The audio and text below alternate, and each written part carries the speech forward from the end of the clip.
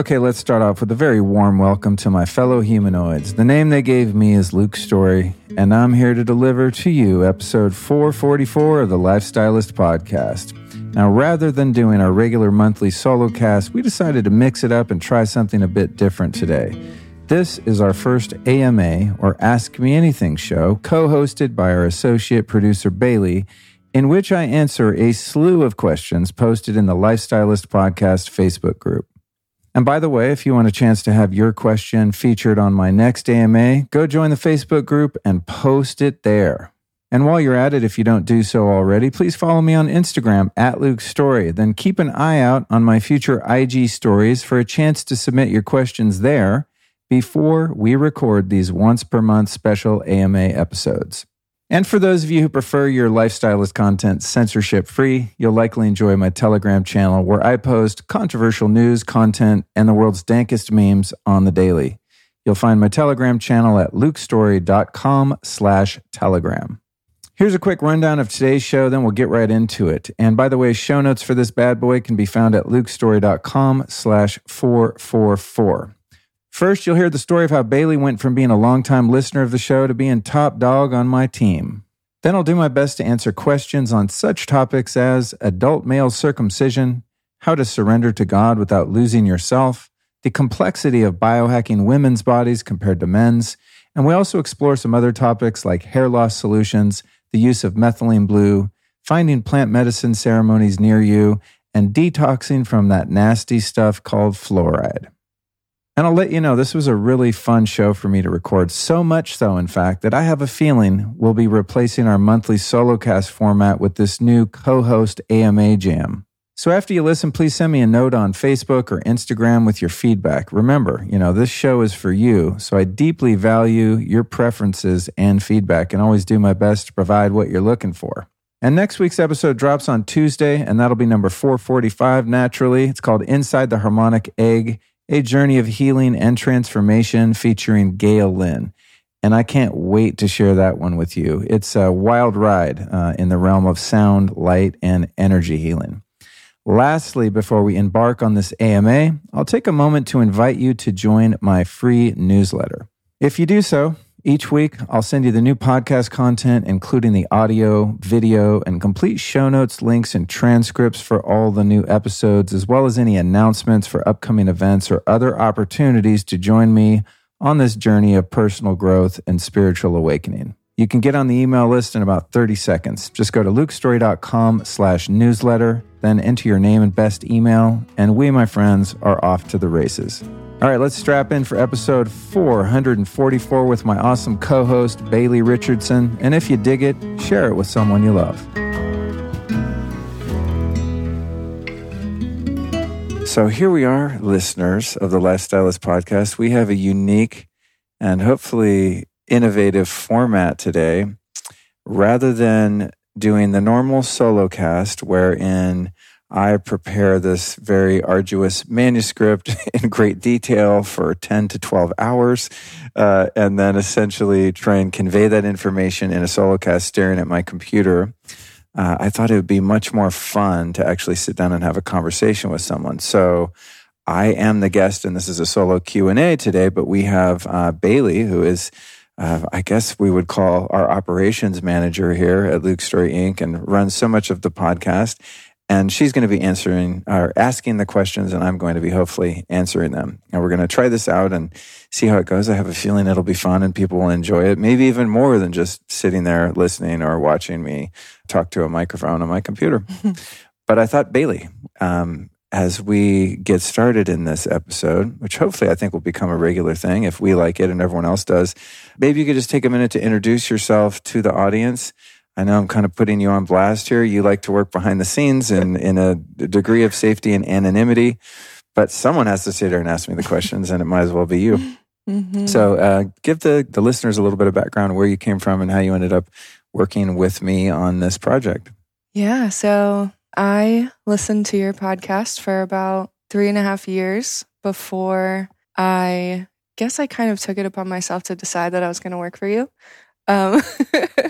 I heard you talking with Matt Maruka on one of the episodes that he was on, and you guys mentioned that you needed assistance in a very nonchalant type of way. Like, I don't think you guys were expecting any responses. So I emailed both of you, and about 6 months later or so, Matt got back to me and ended up hiring me as his affiliate manager and executive assistant. And I worked for him for about a year. And then you needed an assistant, an executive assistant, and you were looking for someone in Austin, and you didn't find the right fit. And being in a circle of people who knew you personally, you know, I got the heads up that you were going to go outside, look outside of Austin, and I applied, and you hired me. So you were listening to a podcast and you were a fan, and now you're hosting it. Right. People could look you up on how you manifest things. That's pretty cool. Yeah. I definitely, even starting working for you about a year ago, I would never see myself being here. Even maybe like a month ago, I would never have guessed that this would happen. Well, to your credit, and you've been just so amazing and instrumental in my quality of life and the organization and success of the business that I have and I'm building. But also, I think it's worth noting that I think it was your idea to do this way, right? I mean, if not, I don't think you were like, hey, let me ask you the questions, but you're just like, hey, what if you have someone else there, which could be Allison. I'll probably do some of these with her too if I can wrangle her into it. But those type of ideas are invaluable, and it's so awesome. I'm so grateful as a content creator and someone who's just putting my ideas and other people's ideas out into the world, that it's very common that you come to me with a really good idea. And it's like one of those things that's so obvious and simple like this sometimes.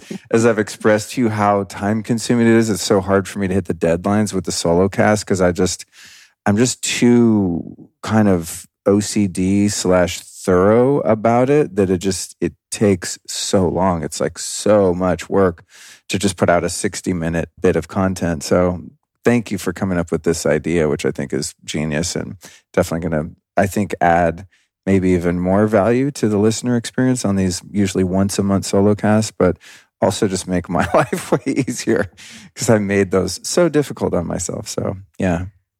When I proposed it to you, it was in my head, I was asking you the question and we were cutting that whole part out. So it was like a secret. Like I wasn't in it at all. Oh, okay. But the way that you saw it, you know, it created an opportunity for me to step up and do something that I've never done before, that I was really uncomfortable with the idea of it when I first heard it. But I was able to grow inside myself to get to a place where I can do it. I love it. Yeah. Yeah. It was like I needed that. We all need to do things that are uncomfortable. Mm-hmm. You know, that's the cosmic joke about the human condition, right? Is if we just continue to do things that are on the well-worn, easy path, we don't tend to mature and expand. It's just the way things are set up. Sometimes, unfortunately, right? It's like, why can't I just go the known way and just stay comfortable, but still progress? And it just doesn't seem to be the case. It's like walking through those challenging situations is what helps us to actually grow. So yeah, and being on the other side feels so good. To look back after you've done it and you're like, oh my gosh, I thought it was going to be so much harder. That's how it was with my first episode number 1. It was called Return of the Jedi. And it was like 6.5, almost 7 years ago. Uh-huh. And it took me, I don't remember how many months, but a few months of like starting this podcast, because episode 1, I got in my head somehow that it needed to be kind of an introduction to me and essentially told my life story and who I am and the purpose of doing the podcast and all that. And it was so mortifying to sit on that mic and like essentially kind of dictate this manuscript of this narrative that I had created to set up the podcast. It was so scary that I put off launching the show for months because it was just like so gnarly to sit there and be that exposed and vulnerable and feel so awkward by just sitting there talking to my computer and then putting it out in the world, especially as it pertained to, telling my story, which is, I have kind of a sordid past to say the least. So I thought, I just want to be honest. And then when I made that commitment to just be kind of vulnerable, that made it even more scary because it's like shit I've never talked about publicly, and just kind of, it was very personal, it made it really hard. It's different now because so many people know your story. Like, I think of you as somebody who's always so open and, people who've heard of you, they know that whole story. But when you were recording that and nobody knew it, it's like, oh my gosh, what's going to come back to me from putting this out there? Yeah, it was a little scary. So I relate. I mean, I think anyone that's not used to being on camera and being I was always behind the scenes for the most part when I was in my former career as a fashion stylist. And then with School of Style, my other business, I started to do more on-camera stuff. So I was kind of used to it, but I was talking about something unrelated to myself. It was very impersonal. I was teaching people a trade, essentially, right? Or how to market yourself as an artist in the fashion industry. So there's never anything really anecdotal or personal. It was just very, there was a specific purpose to my public speaking, and it was not about me. It was about, here's how you do this thing, and teaching people about that. So yeah, it was gnarly. But to that end, what I found is that the more open I've been able to be, specifically like doing the solo cast, the more I've been able to actually use it as a tool for my own growth, and then also inspire some other people to do the same. And then it also kind of sets the standard for how I like to speak to guests. So when I'm preparing a manuscript to interview someone, I'm always going to go as deep as I think I could or would go, right? Yeah. And so we have, I think, more intimate conversations. And over time, I've just kind of, I'm sure, cultured the audience and the potential guests that have heard the show before that nothing's off limits. Yes. And most of the people I've interviewed have been down with that and have been really willing to be revelatory and quite personal. And anyway, I think the cumulative benefit of that is just everyone gains more self-acceptance, and there's a diminishing of the feeling of separation or shame with other people. And we get to learn through these intimate conversations that we all have the same fears and insecurities and concerns and traumas, and the overarching stories of our lives might be a little bit different, but the way that we experience them emotionally is the same. Yeah, right. So it's like different content. Yeah, exactly. We all have the same instincts and the same drives and all the things, and then we just have an individual experience of our lives in that way. So I think it's been really healthy for me to actually do that. So well, and I probably wouldn't be here if you didn't, because I would never have been so drawn to your podcast if it wasn't about going deep with people. And I bet people have known that you do that, and that caused them to say yes to coming on, like to being a guest. Probably. I bet. Probably, yeah. I think my goal is, and we will get into the questions. Yeah. There's no this plan. Is too fun. There's kind of no plan here, guys. So just roll with us on this.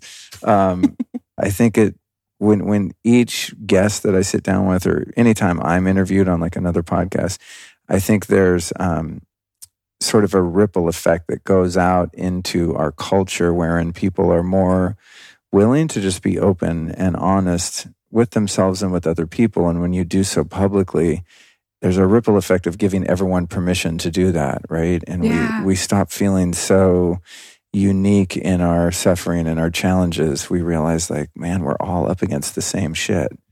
We get to see the guest fully and meet them with love, and then we can be more confident that we could show ourselves to someone else and they would meet us with love. Yeah. It's not so scary anymore. Yeah, totally. Yeah. So here you are doing the scary thing. Luckily, you just get to mostly ask the questions, and then I'm on the spot to hopefully give some answers. So for those listening, these questions are taken from the Lifestylist Podcast Facebook group, and I want to invite people to join that group. I know many of us have fled Facebook because of its censorship policies and whatnot. And I totally understand that. I don't personally spend time on Facebook, with the exception of going into the Lifestylist group. There's about, 6,000-7,000 people in there. And there's some really great questions from people. But more importantly, I think the community of humans in there has been really just awesome to watch, as they have gained in knowledge and understanding, because someone will post a question in there. I mean, not necessarily directed at me. I think now everyone just supports one another. But in the beginning, hey, what does Luke think about this or that? And then I would go in there, do my best to answer it. And now you have people posting questions. And I find a lot of the members are giving answers that I would have no idea about. So it's really quite an impressive group of people in there. So for those wondering where these questions came from, they're just essentially randomly selected by Bailey, and we'll name, the first name of the person who asked the question. And anyone that wants to ask questions to be featured on future episodes like this, I encourage you to join the group. And you can just find it by searching within Facebook, the Lifestylist Podcast group, request to join, and our admin will let you in, and then you can join this party. Mm-hmm. Oh, and also, just so I don't have to say this in the intro, for people that have totally disavowed Facebook, which I understand, and want more subversive information, you can join my Telegram channel, which you can find at lukestory.com/Telegram. And that link will take you to the uncensored content. And I'll forewarn you, it's often rife with shock and awe, because of the news and memes and things that I'm sharing there are definitely more controversial and sometimes not that hopeful. The Facebook group is where we all are love and light and positive and supporting each other. The Telegram group is like, wake up, look out, here they come. You make us laugh though. I mean, you got to take it all with a grain of salt, right? It's like, if the world is as bad and polarized in some ways as we perceive it to be, I mean, what are you going to do?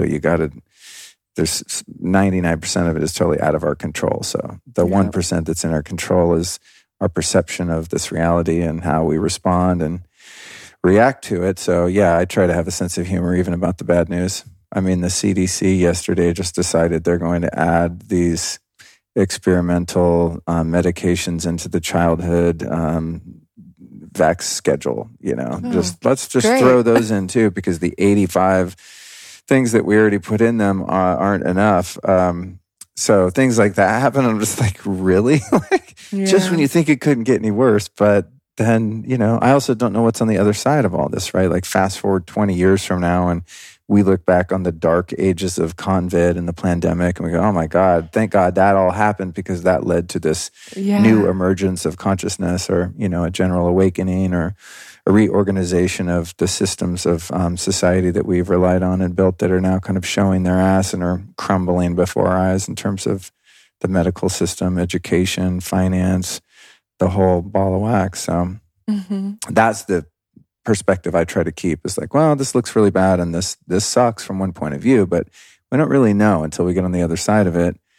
And then sometimes you look back and think the worst things that ever happened are the best things. I mean, that's been the case subjectively in my life. I look back on my past and some of the mistakes I've made and some of the ways in which I was victimized and harmed myself, and all of it was necessary to get to the person in life that I love now. So can I really say that any of that was bad? No, it just is. It's like Shakespeare said, one of my favorite quotes.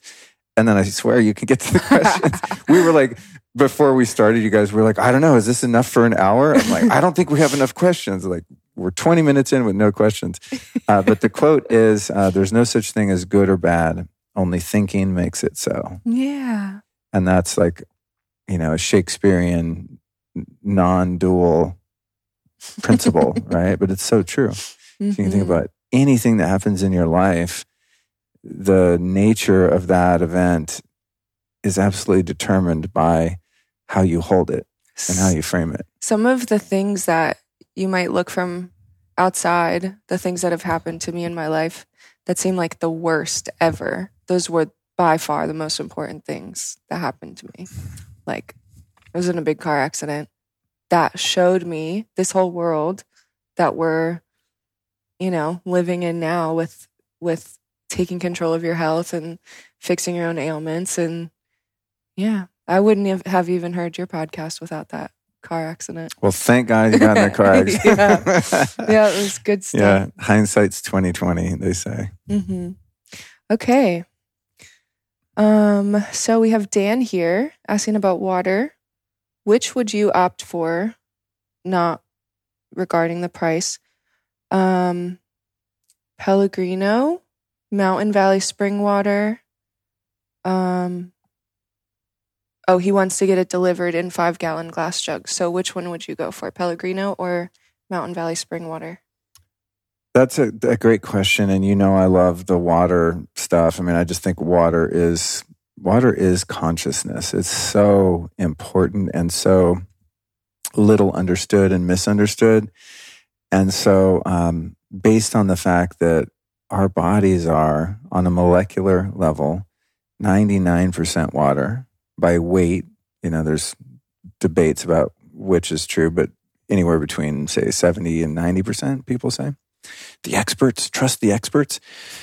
So water is just super, super important. And so that's why I just harp on about this all the time, because I think a lot of people get caught up in the food and the supplements. And to me, the health and why people ask me, I think, these questions is it's all about realigning ourselves with the elements, right? And so sun, earthing, grounding, water, natural EMF, from grounding, things like that, are just super, super important. It's like all the non-sexy stuff. It's like water, boring. Tell me about the new mitochondrial supplement or something.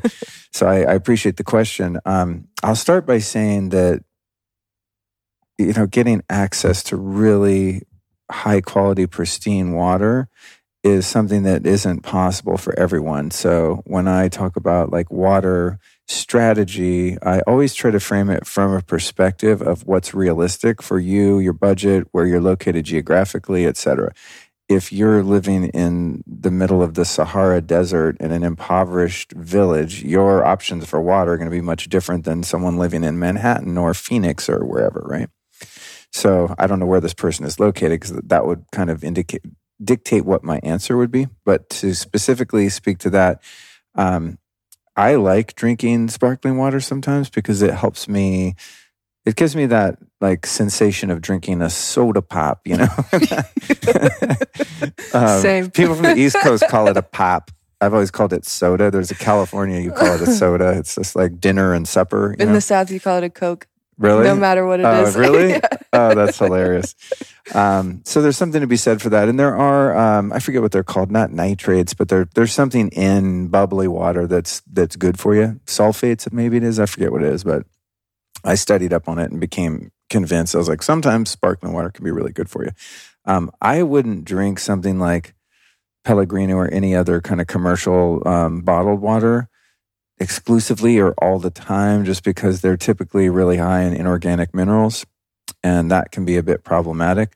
So that's the sparkling water, but I do think it has some value. The other thing is with the Mountain Valley water, again on a spectrum, Mountain Valley water in terms of like drinkable water would be on a scale of 1 to 10, maybe like a 6, 10 being the best. The reason being is Mountain Valley water is labeled spring water, but it isn't actually spring water by its truest definition. It's actually well water that's drilled from an aquifer, which a well and an aquifer are essentially the same thing. Wells are just typically smaller, and they're designated to a smaller property, like a residential property, whereas an aquifer is like a huge swath of land. Like half of Austin is under the Edwards Aquifer, right? But essentially, if you drill into that disqualifies that water as spring water, because true spring water springs forth on its own accord under the forces of nature, right? So spring water is water that just naturally erupts from the surface of the earth, and its mechanism of action, I think, is mysterious at best. It's like we don't really know. There's hydrological pressure and these things that geologists and experts in these fields can point us to, but we don't really know how water levitates. Like I just did some spring water collection in Colorado at about 10,000 feet, and it's still a mystery to me. And any evidence as to how or why this happens is not sufficient for me so far. In all these years of studying water, how does that water get from sea level up 10,000 feet and bubble forth from the top of a mountain that's like solid granite?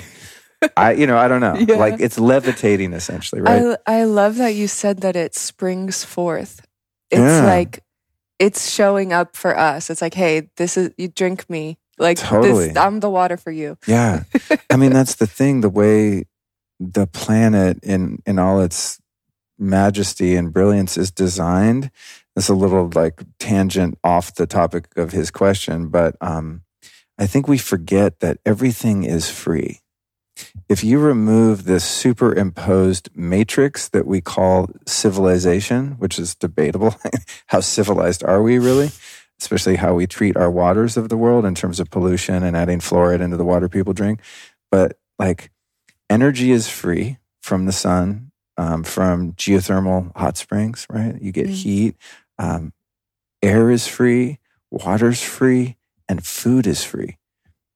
How could you say it's free when you have to pay for it? Well, you have to take yourself back 15,000 years, maybe pre-agriculture, kind of pre-civilization, maybe 20,000 years, back to when there were no settlements and there was definitely no state, right, kind of running and controlling the municipalities. When all humans were indigenous hunter-gatherer people, everything was free all the time because there was no commerce. Like maybe there was trading, right? But you would just take down a deer and that deer was free. You would go to the spring and collect your water. That water was free. You would pick, blackberries and they were free, right? It just took work. Yeah. I mean, it's labor, right? But there was an equitable relationship between your labor and the fruits of your labor. Yeah. And then as we went on, governing bodies and, industrious people formed this infrastructure that we call civilization and started claiming the rights to these resources and then charging people for them. So when it comes to water, this is kind of circling back to that question. My first choice, like the ultimate, is if you live somewhere where there are high quality springs where you can go harvest your own water. There's nothing that beats that for a number of reasons. You're interfacing with nature in a really profound and innate and ancient manner. There's just something, anyone that's collected spring water, there's something in your DNA that's like, yeah, I'm supposed to be doing this and I've been doing this and we've been doing this forever. There's a real connection with the earth and in celebrating the bounty that the earth and creation produces for us. Like water is free. Holy shit. He's right. It is. And then you go to 7-Eleven and they're like, that's $4, right? But no, but that's just because there's this facade that's been kind of, this overlay facade that's been imprinted on nature. And, hey, I'm happy about it. It's fine. I love having microphones and technology and all that. So the number one is you go to a site like findaspring.com. You find a spring where you live. If it's been hopefully tested, or at least if the locals are drinking that water on an ongoing basis and there's a history of safety, usually in a community there's a subsect of hippies like me that know where a spring is and everyone's been drinking it and everyone kind of knows if it's safe or not because everyone's still standing that's been frequenting that spring. I'll add to that the likelihood of someone finding a really high quality spring, which would be water that's clean, untainted, doesn't have any microorganisms or pathogens, is free of any industrial contaminants, acid rain, nuclear fallout, etc. What you want to go for is a really low TDS or total dissolved solids. And generally speaking, the water that's going to be the most free of contamination and also the lowest in inorganic minerals, which are difficult, if not impossible, to really assimilate into your body, because they're essentially ground up rocks versus minerals that have been metabolized by plants. And then those plants are eaten by animals. Like if you eat beef liver, there's tons of minerals in it that did come out of the ground, but they've been sort of transmuted into minerals that you can assimilate. So to grade like the access to your springs and the quality of your springs, you're going to look for the highest altitude possible. So here in Texas, our springs suck because we're very low altitude. And the nature of the topography here is largely limestone. And when you run water up through the ground from an aquifer through limestone, it picks up a lot of minerals and becomes a really hard water or a high TDS water, which is less than ideal.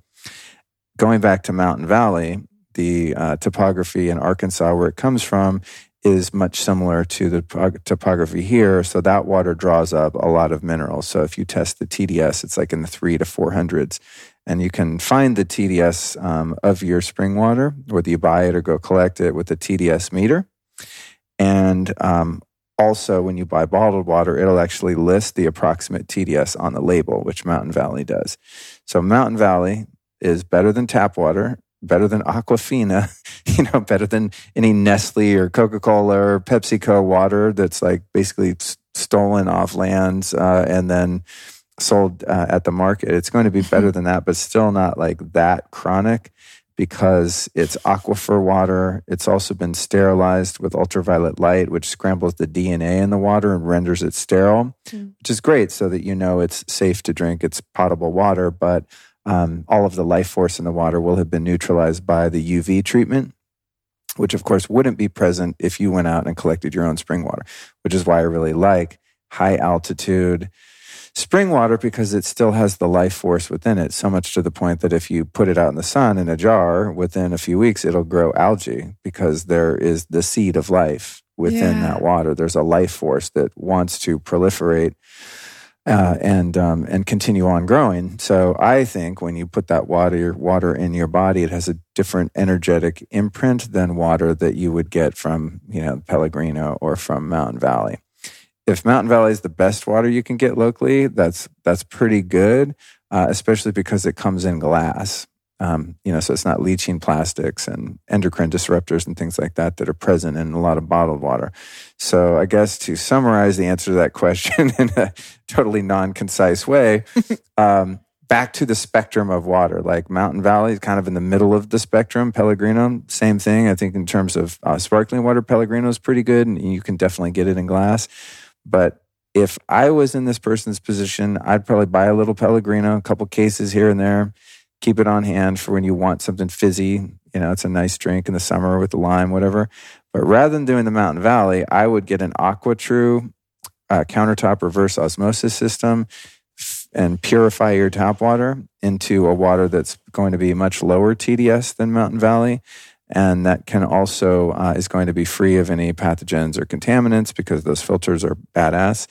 And then you want to take that water and restructure it with something like the Analemma wand or the Natural Action little vortexer. There's different tools you can use to reinvigorate that water. And then remineralizing the water because that purification system is going to remove most of the minerals, and then you have essentially a really dead kind of empty, unnatural water. So if you're not going to collect your own spring water and you're going to take water and purify it, you're kind of denaturing that water and processing it, sort of like processed food.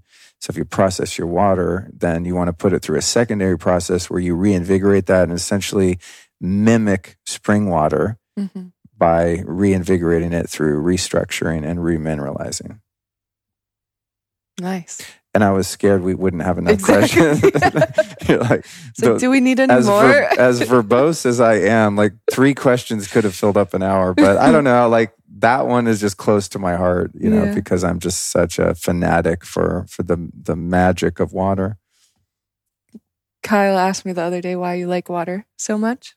And I said, I think it's because it's ours. Yeah. It belongs to us. Totally. And it's for us. And people are lying to us every day saying that it's not ours. Oh, yeah. I mean, that's the crazy thing, too, is where there is this manufactured scarcity. I mean, the same thing is true for oil. If you go down that rabbit hole, like the earth actually makes crude oil and it also makes water. It's called primary water. Right. We don't have time to get into it, but just trust me.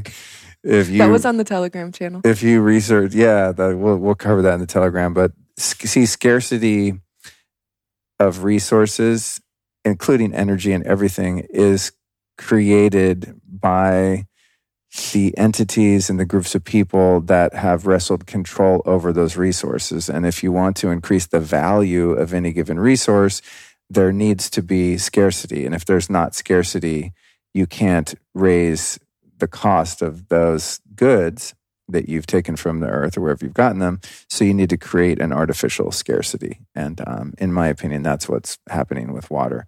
And I know this because I've been to dozens of springs around the world since I was a little kid. And these springs have never stopped running and probably never will. Like, where's that water coming from? When you go to the headwaters of the Sacramento River at Mount Shasta, just tens of thousands of gallons just pouring out the side of a rock 24/7, for all of recorded history. Like we don't Oh even, my gosh. there's not even a date when they're like, yeah, and then one day in 1850, all this water poured out of the mountain. No, it's just there forever. And it's so much water, it becomes a freaking river and makes its way into the San Francisco Bay. Wow. You know, so it's like, there's no shortage of water. What there is an abundance of people that want to lead the public to believe there is a shortage so that they can rake them over the coals and create fear and scarcity so that they can be more profitable. Mm-hmm. Yeah. Okay, we'll go to the next question. Yep.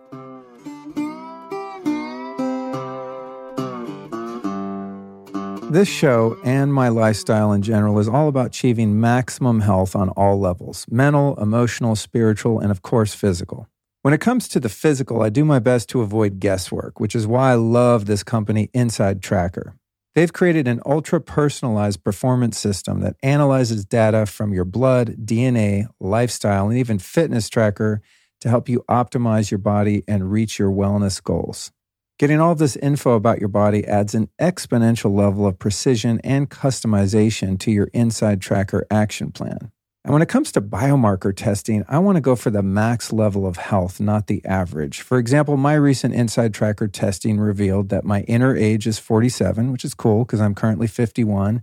But I also found that my cortisol and LDL cholesterol was high. Fortunately, my vitamin D was optimized, probably because I get out in the sun so often, as were my magnesium and inflammation markers. So I had a little bit of work to do. And the cool part about getting this info is now I can use their app and web platform to improve based on their personalized diet, supplement, and fitness recommendations. So with Inside Tracker, you can track your progress and adjust based on real-time feedback from your body. Then you retest every 3 months to see what's working and maybe more importantly, what's not, or even adjust your goals to develop a new action plan. This is an awesome tool for those of us wanting to make the best use of our time and money when it comes to being healthy. And you, my friends, can get on board right now and get yourself optimized. Just go to insidetracker.com/Luke, where you will save 25% off the entire Inside Tracker store. So again, just use the link insidetracker.com/Luke. Lauren asks, what are your favorite books on surrender? And she says, after having my life radically changed by Michael Singer's The Untethered Soul and David Hawkins' Letting Go a few years ago, I'd love to go deeper again on this topic. Yeah, I mean, those are, I think, the main two books that are specific to that topic that I'm aware of and are both incredible. So I can't think of any that have taken that any further or that are that focused. But it is, I would say, if I could pick my all-time favorite spiritual principle or just an underlying truth of life that's impacted my life more than anything else, it would be surrender itself. Something that I've found to be really useful when finding books like both of those that are incredibly powerful and transformative is the repetition, you know? So for spiritual literature, for me, it's not so much about gaining the information, it's about assimilating and digesting the energy behind those words into my field. And the best way that I've found to do that is through the repetition of just actually contemplating and reading whatever scripture I happen to be interested in. Like those two books are great examples of that, especially Letting Go. I mean, I've listened to that audiobook at least dozens of times, if not a couple hundred times, just over and over and over and over again. Then take a break, right? Get on to something else and then come back and I listen to it over and over and over and over again. Reading the physical copies of those books, you know, underlining, highlighting, earmarking, bookmarking, just actually treating those books as kind of scholastic books that I'm studying more so than like, oh, I'm reading that and I'm memorizing some information. It has very little utility to approach spiritual literature in the same way. It's a different kind of learning, right? If I wanted to learn about a topic like water, for example, I could just study books that are giving me hopefully accurate, factual information.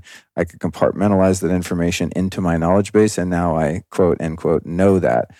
But gnosis happens through more of an energetic transmission and inner knowing, where it becomes actually wisdom that I'm able to demonstrate in my life is through the applied knowledge. So gaining knowledge of like, oh, I understand intellectually the process of surrender, but digesting a book in the way that I'm describing and actually applying the truths and the practices that are offered in a book is where the real transformation happens. So I would say, even though a different perspective could be nice, like you could read a third book that, she's wanting there that could give you another perspective that could perhaps enlighten you to a different take on how to apply that. But to me, it's like, it's not a matter of gaining more information. It's a matter of a continued and deeper and more consistent and thorough application of that knowledge. Like you really only need the one book, which is the letting go. I mean, it just lays everything out. And I think to summarize the overall theme of that book is learning how to be present to our emotions.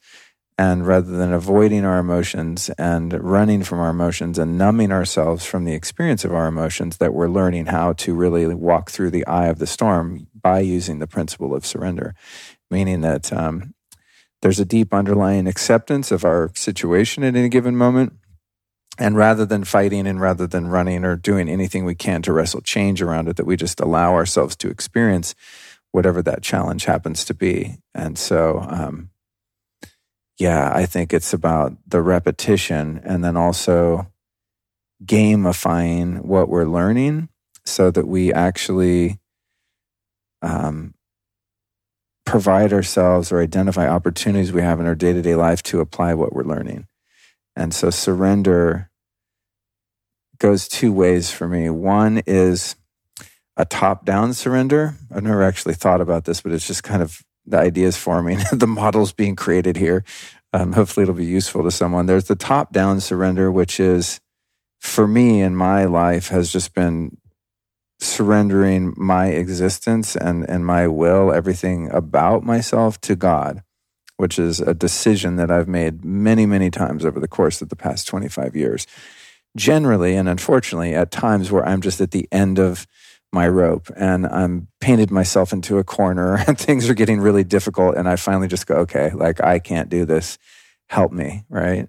Which is a really beautiful yet sometimes scary and painful place to be. But that's the top-down surrender where I'm just going, hey, I'm not going to try and control any of this. I'm absolving myself to the greater and omniscient love and intelligence that I just referred to as God, and I'm going to defer to God in all my affairs. Now, that's, of course, a practice and something that is easier said than done because we have an intellect and an ego and a will and a whole persona that we've been gifted and that we've built and developed throughout our lives that is antithetical to that surrender, to that greater authority. But that's, to me, the top-down surrender is like, I've given everything to God.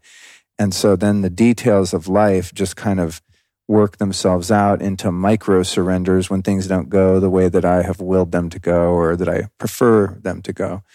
The bottom up way of surrender, if that's too unattainable due to the resistance of the intellect and the ego that just won't let you submit to an ultimate authority that is a deity or God or however you understand that, is in the micro surrenders of just the little things on a day-to-day basis that aren't going according to my plan and learning how to kind of let go.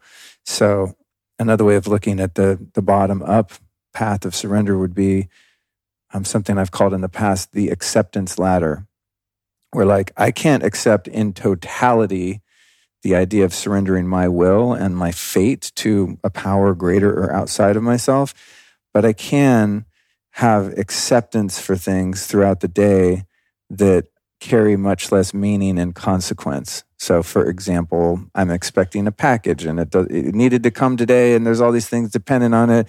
I track it. It got stuck. It's not coming until tomorrow.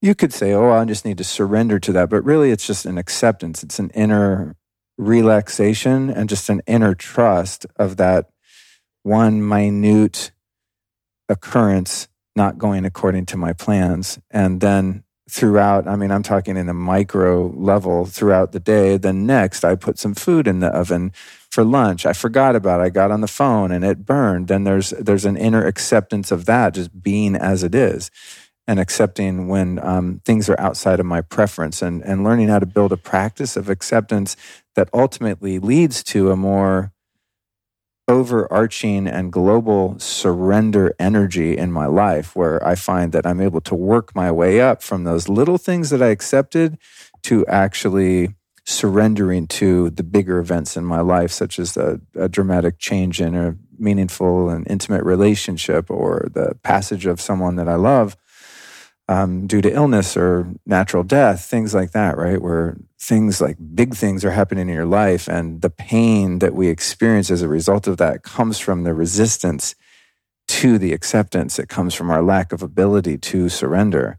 It comes through the exertion of our will and the frustration that we meet when we're unable to exert that will over the circumstances in our life to effectuate the change that we think we desire. So it's like there's all of these different paths to get to the same place, and that place that we're arriving at is aligning our will with the great spirit that created the world, the universe, and everything in it, including ourselves, and to begin to develop an ongoing relationship of trust with that omniscient, all-loving, all-knowing, all-powerful being, entity, however you view it. For me, it's not even like, I mean, it's ridiculous to even try to describe God, you know? But it's just, for me, it's not even a thing, it's everything, right? It's like God individuates itself as different things so that it can experience itself. But there's really nothing in our experience of reality that's not God. And that's, I think, the challenge for some people in surrendering is like, well, what am I surrendering to? And how do I know I can trust them or it, right? So that's the ego is like, no, I'm not trusting that things are, going to go well. Like in the beginning of this, we're like, I don't know. It seems like the world's going to hell in a handbasket. I'm going to surrender my opinions about the way I think the world should be, right? And that there should be no evil people in big pharma and, people that are exploiting the environment and indigenous peoples and all the gnarly, sick stuff going on in the world that we live in of duality. Surrendering my opinions about that and my preconceptions in terms of like what I think should be happening or not happening. That requires a lot of trust. But we were able to access the trust sometimes from that bottom-up model where we trust with the little things and we see, practice. Wow, yeah, it's a practice, right? It's a practice. So you get way better. Exactly. Yeah. So and you really do get better. I mean, yes. Like it gets I so find much easier. The shit that I'm able to just go, it'll be all right. Like my ability, my skill, I guess you could say, for doing that does definitely increase. And that comes from the evidential experience, right? Of the package didn't come today. I'm all pissed off. I'm in resistance. I'm fighting that reality and giving my power away to not getting what I want. And I'm stamping my feet like a spoiled little brat at 52 years old. But the educational process of practicing these principles is, hey, let me do an experiment. I'm going to totally surrender my attachment to that package, to the idea that package needed to show up today in order for me to be safe and be okay. So I surrender that. I'm like, okay, I'm going to let it go. Breathe, Luke, let it go.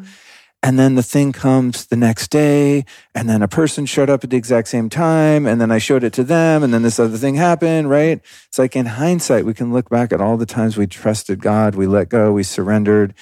And I would say almost without exception, if we're really honest with ourselves and can humble ourselves to being mistaken about our opinions and desires and outcomes and all that, that things usually, I'm not going to say every single time, but that's really what I mean. Usually when I or someone truly surrenders at depth and they trust source, that things go infinitely better in every capacity than they ever would have had I exerted my futile efforts at control and getting things exactly the way I want it when I want it. It's like we're very short-sighted because we're not God, right? We just see like, I have a need, it needs to be fulfilled. And I think if it gets fulfilled in this timeline, in this way, with these people, and the way that I'm outlining here, that's what I'm going to wrest satisfaction and security from. But we're very short-sighted because we can't see the infinite nature of time. We only see linear time and steps between here and there, where we are and where we want to be. Spirit is outside of the realm of time. So where we were and where we're going are all one moment. We only see this punctuation mark of linear time where we are now. But over the course of that linear time, we see, oh yeah, I have a history here. I have a record of every time I've surrendered. Ultimately, things go, quote unquote, my way. Because the highest path of my way is God's way. Yeah. Right? Mm-hmm. God wants the ultimate path of evolution for me.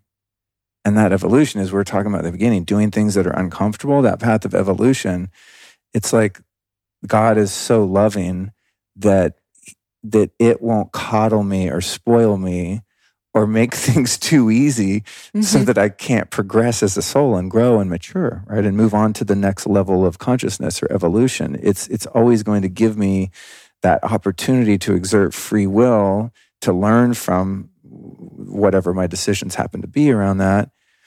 And it's going to help me to continue to kind of build that trust and work my way up to where it's not just the little things in my life I'm able to surrender, but it's my entire existence. It helps me to remember that if something is, like, if it is how this is, it must be perfect. Right. Because how that's could what's it be? happening. Yeah.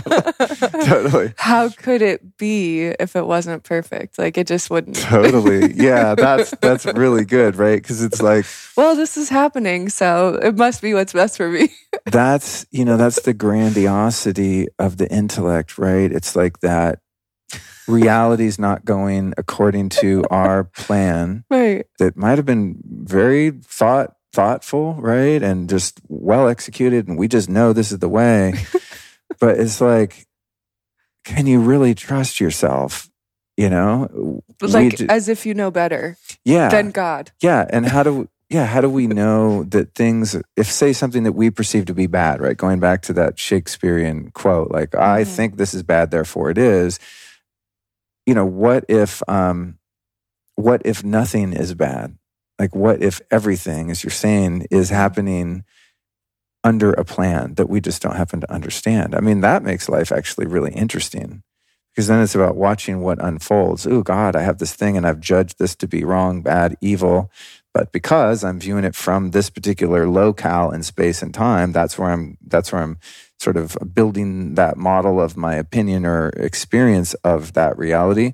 But if I can see it through, then I can see, oh yeah, everything's perfect. Everything's happening exactly that's supposed to happen.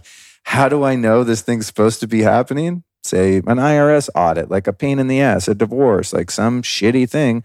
How do I know this is supposed to be happening right now? To your point, because it is. That's the verification. That's the proof. Because if it wasn't supposed to be, it wouldn't be. Right.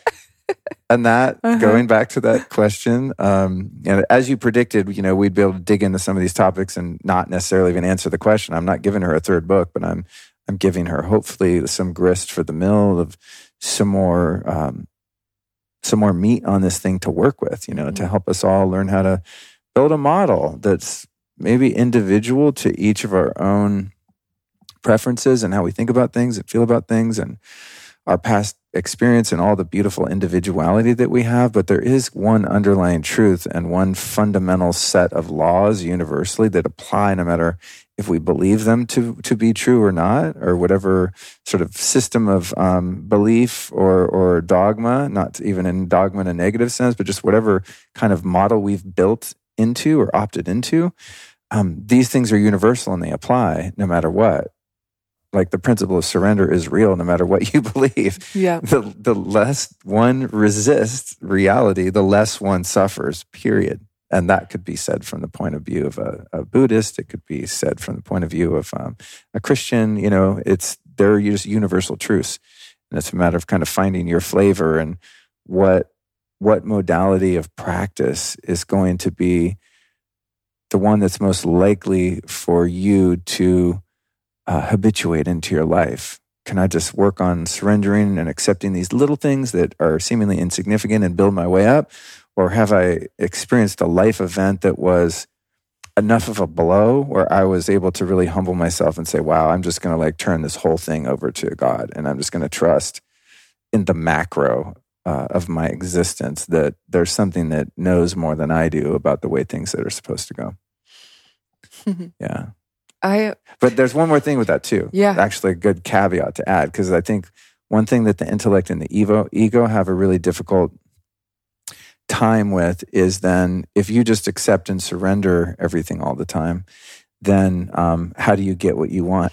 You know? Right? Or how do you not enable nefarious actions of other people, or become complacent? Yeah, become complacent, become a pushover, lazy, a doormat, maybe, or yeah. So the way that I have found the kind of hack for that particular roadblock that's put up, which is a valid argument of the ego or intellect to make. Like, if I just let everything go, how does anything get done? Kind of, who's doing it if I'm not doing it? So to me, and this is something I learned in the 12 steps, it's, when I'm surrendering my will to God, which is essentially what to me is the basis of surrender. It's not that I don't get to have a will anymore. I do have a will, but there's sort of levels to my will. There's the lower animal self, base instinct, wants, needs, desires, cravings, attachments. That's a level of will, but there's also a spiritual will, which is the will of my soul to come here and incarnate, to evolve, and to love, right? So... And that's the will of God too. Yeah. And so it's not that I can't have a will, it's just how do I align my will with the greater will of that infinite intelligence. So the way it works for me in a very practical way is, going back to like, well, if I surrender, then how do I like guide my life, or how do I have a direction or a point of view? If I'm just like an automaton and God's just running me around doing whatever it wants with me, it's like when I want something, whether it comes from like a lower nature, and there's not even lower, like not putting a value attribute to lower, not that like your higher self will is any more valid than you wanting a hamburger or wanting to have sex or get some sleep. More or whatever. Earthly. Yeah, I mean, it's all part of like our entire makeup of us as an entity. But when I want something, whether it be big or small, it's like I'm praying to God in a sense. Hey, I really have an attachment to this outcome, and I think it's real and valid. And this is what I want, and I'm handing the results of my actions, the fruits of my labor, up to you. So it's not that I'm not doing anything or working for anything. I'm putting in the work here in the earth realm. It's the result of what I want that needs to be surrendered, not what I'm doing, right? So I might have a goal. I'm going to be a billionaire, right? Just as a neutral idea, not good, bad, right, wrong. I want that goal. In the same way that I can't just surrender and not do anything. It's like, well, I can't have that goal and just say, God, make me a billionaire, and I just sit here and eat potato chips and watch soap operas or whatever, It's like there's an action now for me to take. So then I'm guided by the inspiration through that conscious contact with God. Ooh, call this person, go here, write a business plan, sketch it out, whatever I'm going to do to start to actually affect change and start to motivate myself to start something. And then I'm putting in that work and I'm grinding, and like I have a loose attachment to the outcome of that. But the surrender is what happens at the end of that input, right? It's the result of that. So I don't become a billionaire, but I tried. But the point is that I was surrendering the results, the fruits of my action to a greater intelligence than my own. But I still had a sense of purpose in the work that I was doing. So with this podcast, my will would be that this podcast is like 10 times more popular than the Joe Rogan Experience. Yeah. I mean, it's not like a goal of mine. Let's just say it is. Right. Then do I just sit here and not do anything and just think, well, I deserve that. And if God loves me, God will make that happen. No, I have to do the work. But if that's not the will of God, then that means that's not the highest will for me. In other words, like surrendering is surrendering to the highest good for all. So it might be what I think is the coolest thing for me is to have the biggest podcast in the world, but that might not be, and obviously isn't because it's not happening right now. That might not be the highest good for all of the field of consciousness and everything that it encompasses, all living beings of all time, right? So it's like thinking bigger in terms of what I want. And then the bigger I think, the more I'm able to let go and surrender the outcomes of my efforts, but still put in my due diligence and still put in whatever effort I think is necessary to achieve what I want. Mm-hmm. It's a loose attachment to what I want. It's like I'm going in this direction. I'm working really hard. I'm doing all the things. And then it's like, poof, it blows up in your face. That's when you need the surrender and the acceptance. But what if the outcome was already surrendered before I even start to do the work? There's a loose attachment to the outcome. Mm-hmm. So it's not the inputs can become what they're supposed to be. They can do what they're supposed to do because they're charged with all the energy and they're not tied. Their worth is not tied to that outcome that you want to happen. Yeah. You know that they're going to work out exactly as they should. And so then you can do them. You can do an even better job at them. Yeah. Yeah. I guess it's like setting the intention, taking the action, and then surrendering the results. Because if we surrender the intention and the action, then nothing happens, Right. Then we're nothing happened. What do you do with your day, right? I just took a nap all day. I surrendered everything. So it's like another way of saying it would be taking surrendered action, right? Like I'm actually really working towards something, but I'm surrendering the outcome of it, but I'm still taking the action. So it's done. Whatever's being done is done with a greater sense of ease and actual pleasure and just more peace. And also things can be much more dynamic because you're able to pivot constantly, right? And then things remain kind of novel and fresh, interesting. You're present in the journey. Yeah. You're not putting yourself at the destination exactly. prematurely. Yeah, you got it. So no books. Those two are good enough. But I highly recommend those books, and we'll put them in the show notes at, here will be a link for show notes, by the way, lukestory.com/444. I'm sure our numerology people will find some significance in that number. I just realized that I'm on that episode, 444. That's beautiful. Yeah, there you go. Nice.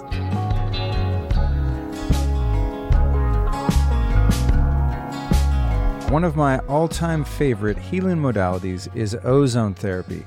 It's a powerful stimulus for correcting fundamental systems in the body, like immune balancing, energy production, blood flow, and oxidative stress. And ozone's got a long history of use in chronic disease, especially for things like cancer, Lyme, autoimmune, infections, and mold toxicity. But recently, and thankfully, ozone's been making its way into the biohacking world as a way to keep metabolism and immunity from deteriorating, which is how we most often use it here at home. Over 2,500 medical studies exist, and over 10 million treatments are done per year worldwide using ozone. The problem is that a single IV ozone treatment at a clinic can cost you anywhere from $300 to $1,000. This is why I recommend getting a Simply O3 system and just treating yourself at home. No needles necessary. You can use the Simply O3 system to make ozonated water or get the ozone into your body in numerous other ways. Their 3.0 complete kit is awesome. It comes with all the supplies you need to do thousands of ozone therapy sessions at home for only $1,800. So if you're ready to get on board, here's what you do. Go to simplyO3.com/Luke and do your thing. And heads up for their epic Black Friday sale. It's on today, November 25th, through midnight Pacific time on November 28th, 2022. They're offering by far their best deal of the year, 35% off everything on their site. It's pretty unreal. So again, just visit simplyO3.com/Luke, and this huge discount will be automatically applied at checkout during the Black Friday period. Now, if you're tuning into this episode after November 28th, 2022, don't trip, we got you. Just go to simplyO3.com/Luke and use the code Luke there for 10% off.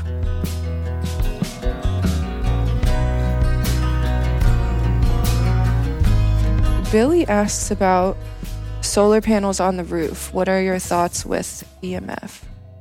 I've been thinking about this myself with my own desire to get off the teat of the grid. I mean, as you can see here, I live in a neighborhood, so I don't know how off grid I could be here. I'm not like out in the woods, but I have had a couple experiences where society started to fall apart a bit. Like in the 90s in LA, we had the LA riots, and then there was the Northridge earthquake, like within the course of a couple years. And I saw how anarchy ensued relatively quickly. We didn't lose, power or anything like that, but I've kind of seen, and then we had the psyop of the toilet paper thing a couple of years ago. And when we were moving out here to Texas, like on the way here, the snowpocalypse happened a couple of years back, and everyone lost power and people's pipes were blowing up, and shit got crazy because that weather was so uncommon here that there's just not the infrastructure to support that. And people don't have snow shovels and whatever, right? So everyone just lost their shit. So seeing those things and experiencing some of those things, I'm like, man, it'd be really cool to just have your own power. So to the point of that question, I've been interested in this myself and am going to do some research and, of course, report on whatever I find.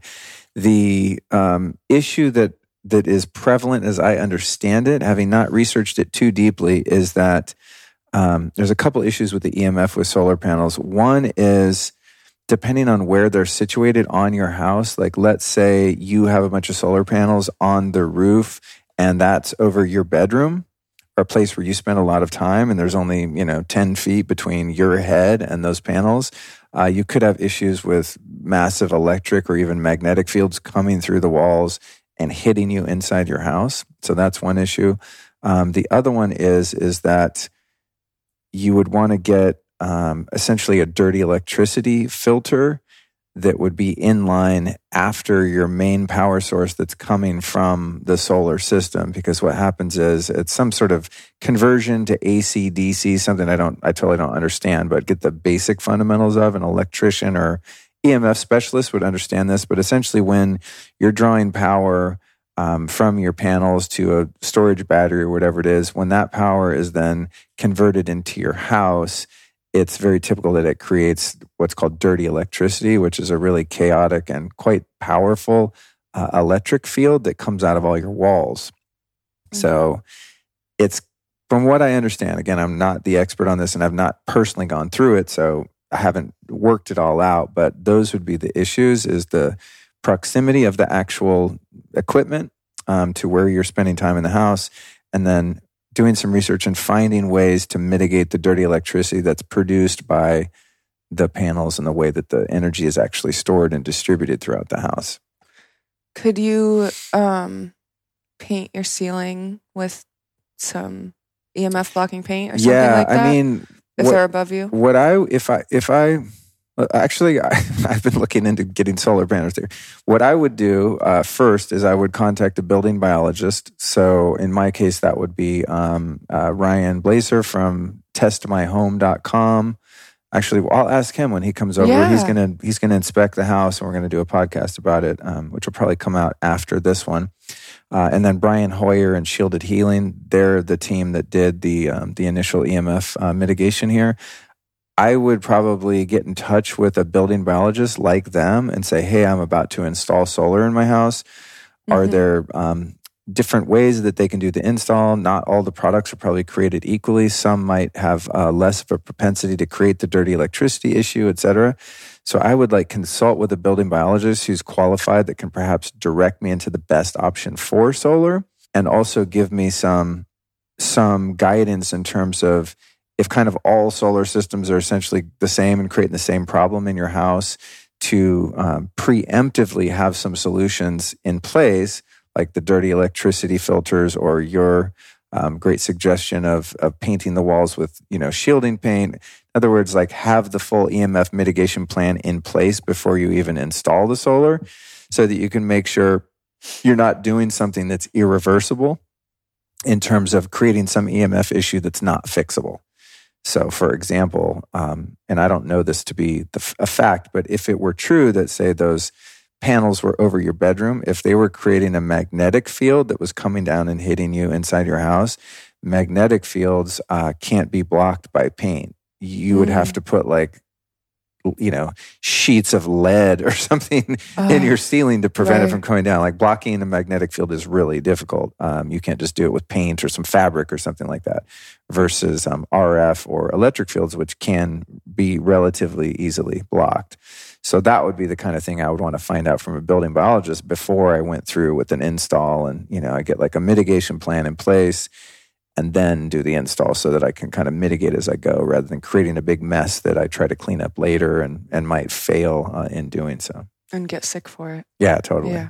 But yeah, I think that's a really important question and one that I'm looking forward to learning more about as I go down that path myself. Because that'd be cool. I mean, our power bill here is out of control in Texas because you got to have the AC on for 4 months. It's like 100 degrees. You literally can't turn your AC off or you would just die in here. So it gets expensive. And I think, man, I could invest in solar and not only have a little more autonomy and self-sufficiency, but probably ultimately save some money too.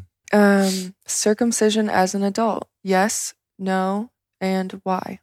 Yeah, that's a really interesting question.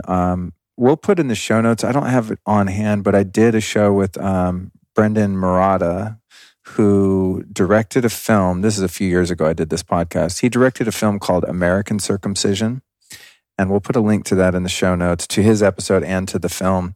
What I would recommend to this person, Piers, is to watch that film and listen to that podcast episode and see if your curiosity around the topic is still piqued. After that interview and watching that film, I was actually incentivized to start to explore the trauma that I experienced as a result of being circumcised. At the time, I was born in 1970 in Denver, Colorado. There was no option to not do that. It's just like automatically what happened once you were born. And so, I don't even know if my parents were asked. It was probably just part of the menu, part of the repertoire of being born at that time in that place. It's much more common in America than it is in some other countries. My personal view on it is that it is absolutely barbaric and totally satanic, period. Like that's, if I'm being really honest, based on my research, there is literally no scientific grounds for its validity. There is literally no purpose in doing so in terms of all of this propaganda around being more resilient against STDs or infections or this or that. I don't believe that God is this impeccable designer of the physical material plane of reality and just fucked up on the human male sex organ and put something there that doesn't belong. It just doesn't make any sense to me why that would be necessitated. But then again, I have not lived life as an uncircumcised male. I don't know what that feels like, looks like, how that is. So I don't know what the instigation is for this person to be exploring that. But I can say from my experience that I'm very clear that was not only an extremely traumatic experience, but that the repercussions of that as an adult have been substantial in my own relationship to my body, to my sexuality, and specifically to the degree of empathy and sensitivity I have had with the sexual partners in my life prior to my wife. And that part of the unconsciousness and abuse we see from males, in my opinion, is directly related to and correlated to the abuse that they endure as babies by being circumcised. So one of the ways I like to explain it is, if you want to build a culture of more sensitive men, stop cutting off the most sensitive part of their body, right? Duh. And just thinking about, I've explored this a lot just in my own healing journey. I mean, if you look at even pornography, like heterosexual mainstream pornography, the way that people have sex in pornography, I think is much different than it probably would be in real life if all of those men were uncircumcised. because hearing from uncircumcised men about the degree of sensitivity that they have in that part of their body, all of the nerves that they have, which are equivalent to a female's private parts in terms of nerve endings and sexual satisfaction and sensitivity. Men that are uncircumcised very commonly have multiple orgasms. They have deeper, full body, more intense orgasms. Like circumcised men are just missing a whole spectrum of tactile experience and the expression of pleasure. And therefore, we become desensitized and essentially like calloused on that part of our body, which requires a more a higher degree of friction and kind of brutality and blunt force, which is what you see in pornography. It's not like sensual, soft lovemaking. A guy that is circumcised needs the friction of the pounding to like get the job done and for it to be pleasurable. And this is just kind of my theory on this, of course, because as I said, I haven't experienced both ways. But listening to a number of interviews with men who are uncircumcised and intact, as they call it, their experience of sexuality is nothing like mine. Just a much higher degree of sensuality and sensitivity and a much more broad spectrum of pleasure. And so I think part of what's wrong with our society, especially in terms of the problems people have with abusive men, part of it is related to that. Maybe not all of it, right? Because there's all sorts of trauma that a boy can experience and become an unconscious, exploitive, abusive man, right? So I'm sure there's a lot of ways that we get numbed, but I think that's one of the main ways. So to the question here, to each their own. I mean, I believe in body autonomy and one can do whatever they want to do. But I would highly, highly recommend leaving your body as it was when it was created in terms of circumcision. Like if I could go back and do my life over again, I would never have allowed that to happen to me because I feel like I was truly robbed from part of my human experience. But back to the surrender topic, it was obviously supposed to happen because it did happen. So maybe part of the reason it happened is so I can answer a question like that. And maybe a parent listening to this who is planning on just kind of following the rote inertia of the medical system might go, oh, wait, like I'm going to research this a little bit. And I'll also add for any parents listening that have elected to do that to their young boys, like no shame. Like I don't blame my parents. They didn't know. I mean, I've talked to my parents about it and they're just like, what? It wasn't even a thing. Like they just did it, Yeah. So they didn't know any better. And any parents that are listening that might regret that, you didn't know any better either. And your boy's going to be fine. I'm fine. I'm killing it. I'm super happy, doing good work in the world, in love with a beautiful wife. Working on having a baby. I figured it out, You are killing it. I have my shit to work on like anyone else, but what I'm saying is, having that experience with my body didn't destroy my life. I'm sure it added some element of challenge and, it's also more for me to work with, more self-discovery, and it allowed me the ability to go from being a really unconscious male who was very dysfunctional sexually to becoming much more conscious and more functional. So, it's all part of the journey. But yeah, Pierce, man, I would definitely watch the film that I mentioned and listen to that podcast, and that would be a good basis for your decision. I would add that sensitive people should be very careful watching that film. That film really, woke me up and kind of messed me up for a few days. It's pretty brutal, especially in the scene where they show a standard medical procedure. They show it being done, and it's horrific, honestly. That's why I say I believe that it's satanic. I really do. The film. You watch that part of that film and tell me like, oh no, this is like there's no reason to do it either. It's not like, oh, you have diabetic foot. We have to amputate your foot. Brutal, gruesome footage. And then you watch a documentary like, whoa, I've never taken my foot off. You had to. There's a reason. There's a rationale for that. That something that extreme, right? Yeah. I mean, you have cancer, like, wow, they cut me open, take the tumor out, sure.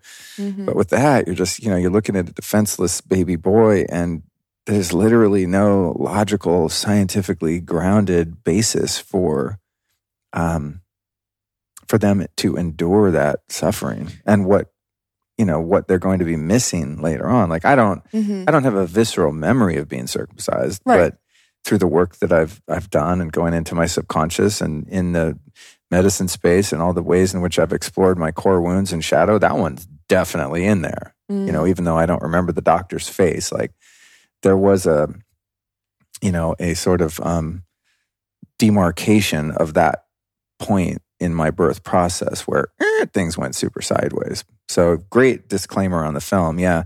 But at the same time, it's like, I don't know I'm not trying to guilt trip anyone at all, but if you're a parent and you're like, no, I believe in this thing and I'm going to do it to my boy. Okay. Go watch it. Yeah. It would be, I think, a mature and actually reasonable request of oneself to just watch that and then inform yourself and make a decision like, no, I still believe in this because of, my religious values or traditions or, what I believe about biology, et cetera.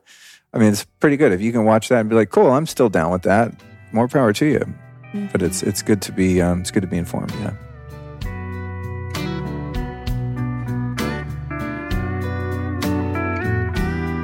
A wise man once said, so they say, let food be thy medicine and let medicine be thy food. This is so true. Yet, when we think about medicine, we don't typically think about it being sweet and delicious.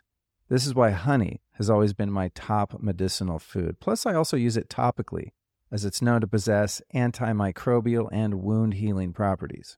And I also eat it straight out of the jar and use it to sweeten foods and drinks. High-quality honey is loaded with minerals and enzymes and all kind of goodies. But to say that not all honey is created equal is a massive understatement, because much of the honey on the market is unfortunately total garbage.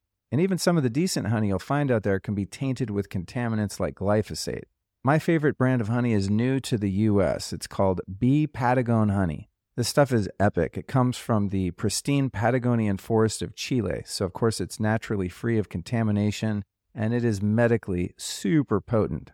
In fact, research has proven Bee Patagon honey to have even greater antibacterial activity than Manuka honey. So if you're ready to try some killer honey, it's your lucky day because they're offering Lifestylist listeners a massive 30% off discount on all of their medicinal honey products. To get down with Bee Patagon honey, here's your action plan. Just click through the show notes or open your browser and go directly to beepatagonhoney.com. Then use the coupon code LukeBP to save that 30%. One more time for the folks in the back, that's BEEPATAGON, beepatagonhoney.com, and your fat 30% discount code is LukeBP. And you know what? While you're at it, give them a follow on social at beepatagonhoney, where you can see their beautiful land and honey for yourself.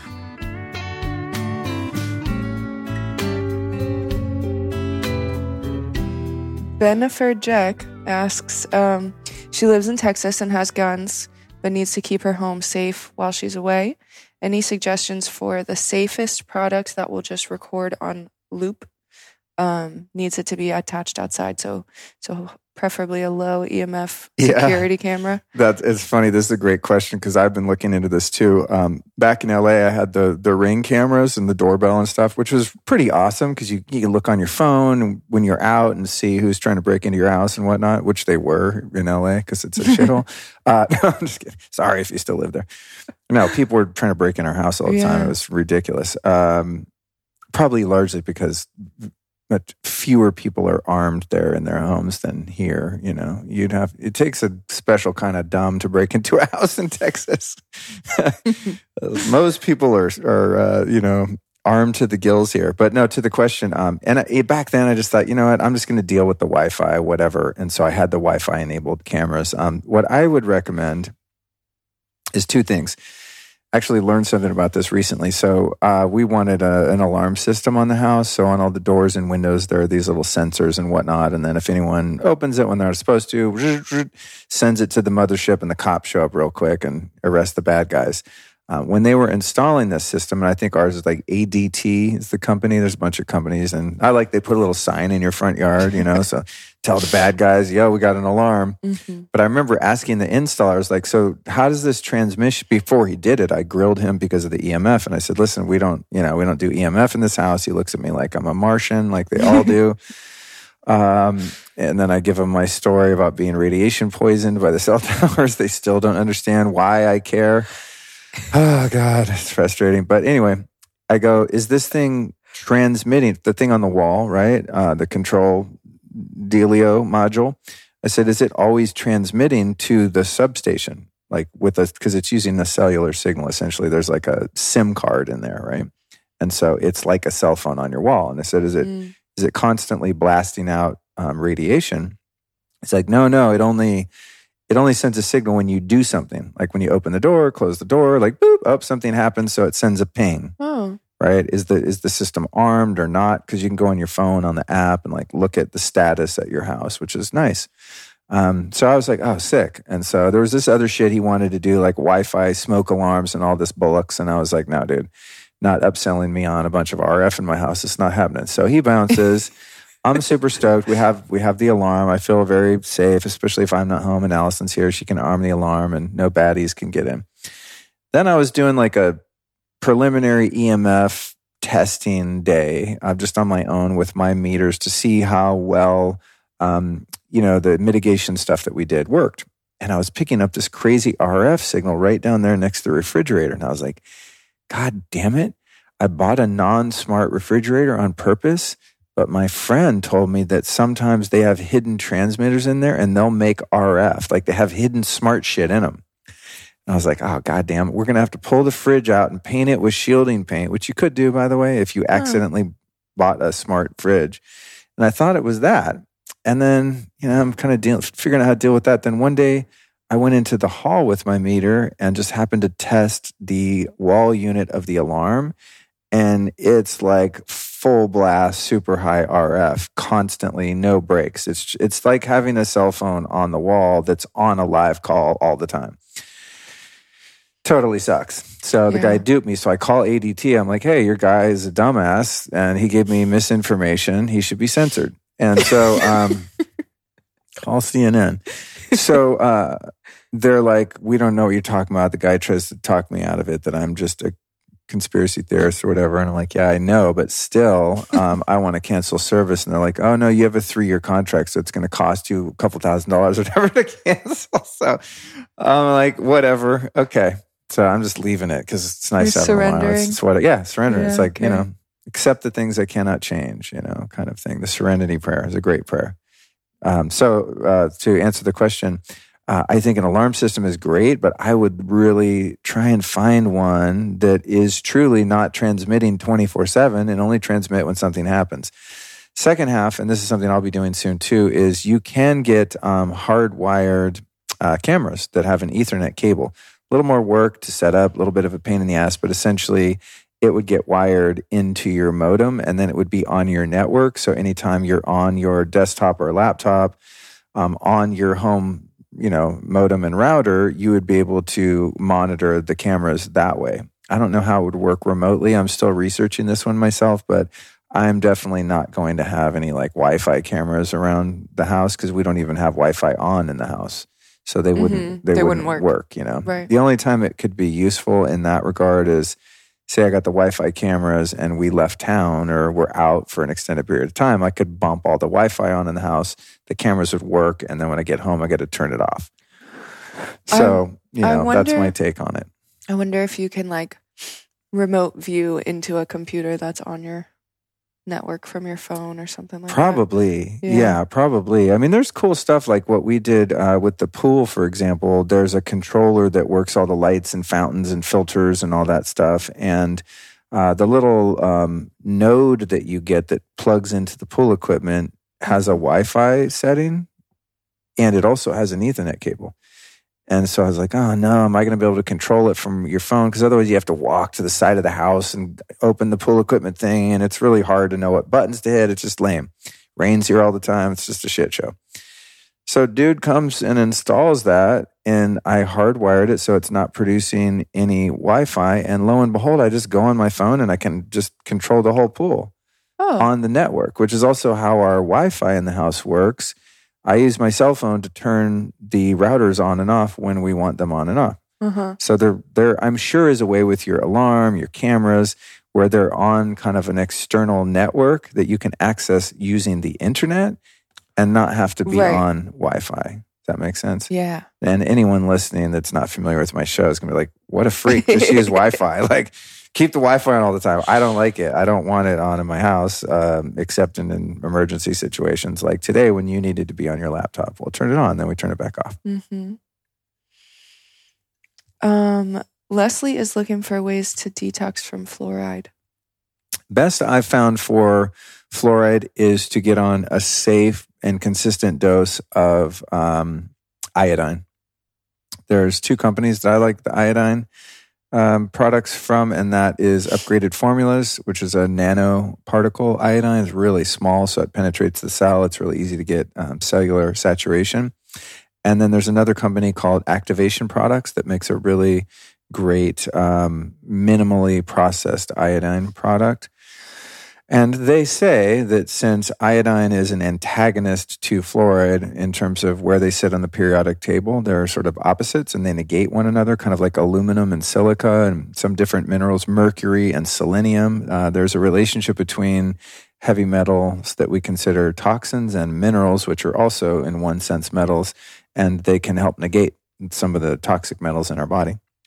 So that would be my thing for fluoride, in addition to just the regular stuff of, doing periodic detoxes and saunas and taking activated charcoal and all of that kind of stuff to just kind of decrease the overall toxic burden on your body. And fluoride would be something that would be probably positively affected by general detox protocols, like we'll cover soon with, we recorded... Morley? No, we recorded Dan in LA. Damn it. Pampa? Yeah, Dan Pampa. Thank you, Dr. Dan Pampa. He's a great resource for detox. I might have even asked him that question, possibly in that interview. So that'll be coming soon. Nice. We've got Jennifer saying she's very frustrated at the lack of rigorous scientific health hacks for women, which I can understand. How can we optimize our hormones, sex drive, health for preparing for reproduction? Well, as a man, let me tell you women what you should do. No, I mean, it's, we talked about this with our former guest, Kayla Osterhoff, I think was her name. We'll put that episode in the show notes, and she's has created a whole brand around what is being asked here, which is, women optimizing hormones and reproductive health and whatnot. And the way that she framed this issue was quite poignant in that all of the research is done in the medical system essentially on males. And it's not necessarily because, it's a patriarchal asshole system. That might be part of it. But it's also that women's bodies and hormones fluctuate much more. Women are just physically so much more complex and awesome, right? So it would make sense if you're trying to conduct rigorous medical studies that you would use males predominantly because they're just a more simple machine, right? So I think that's part of the issue, and there could be, other parts of it too. There's just a male-dominated field, et cetera. But she would be a great resource. And then there is also another interview I did with Dr. Cleopatra. Actually, Alice and I both interviewed her, and that was all around fertility, nutrition, and things of that nature. So we'll put the Dr. Cleopatra interview in the show notes as well. But I agree, in the space of like biohacking and human optimization and all this, women are largely left out of the conversation. And I think that's a shame. And I'm doing whatever I can to help make progress in that area by interviewing women like Kayla and Dr. Cleopatra that are bringing science to the table, and science that specifically applies to females, because it's super important. Not only so that it's like fair and equitable, but also because, women are making the next generations of babies. Like, we need to take care of y'all and make sure that you're fortified and sturdy and have everything that you need to be healthy and happy, especially as it pertains to procreating. or we're going to have, I mean, we really have a diminished weak sauce population of people now just from malnourishment, from all of these years of industrial agriculture and all the things, right? So I don't know if there's any turning that around genetically, but we do have some potential epigenetically, and also, reversing the clock on as many women of childbearing years as we can and helping them to really produce healthy, happy, stable babies. I think I noticed something once I started like hacking my cycle, essentially. I realized that like men physiologically are more like standard maybe or simple. So it's easier to study them. But women, because they're so much more complex, there's so many more hacks for us. And it's so much more fun to figure out how to align with where you're at on your cycle. It's like things can change so much more quickly, and you get to play so much more. That's interesting. That's cool. See, that's a great perspective, right? Of changing your opinion out of feeling victimized because you were born in a more complex body, right? Well, yeah. I mean, that's true. Because I think about Allison, and she's so much more in tune and sensitive to supplements, for example. Like she can feel things right away. I'm taking 50 supplements every day. I don't know. It all seems to work. I feel good. I'm healthy. But she can take one thing, right, and just move one lever and like, whoop, there's a shift to her liking or otherwise, right, that she can determine relatively quickly. I think that's really insightful, actually, to celebrate and capitalize on those sensitivities and the delicacy of the human female organism. It can be a gift if you learn how to tap into it. Yeah. Yeah. I think with us, I take gross, broad strokes, right? It changes, and sometimes it's difficult to quantify them because we're just like a more simplified meat suit.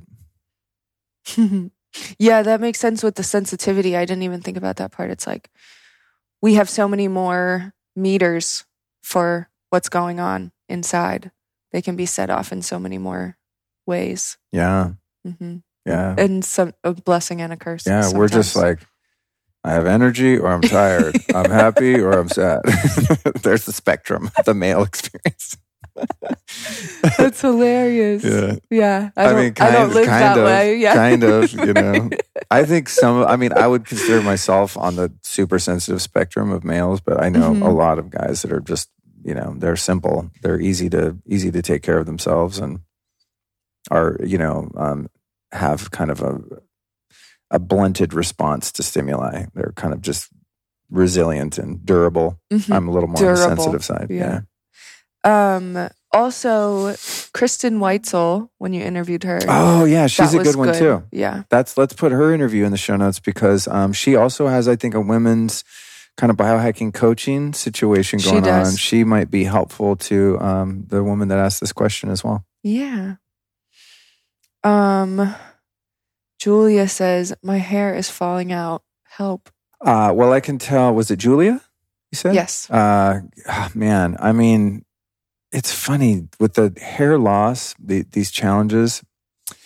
From one perspective, I mean, this is for males and females. From one perspective, it's like, who cares? Just let it do what it's going to do. Oh. But from a non-egoic, like, if I'm not identifying as the body and I know I'm something much bigger and more broad and meaningful than just my physical body and how it appears to other people, it's a high level, maybe not that attainable goal for many of us to just like, oh, I'm going bald. Great. Who cares? I'm not my body, right?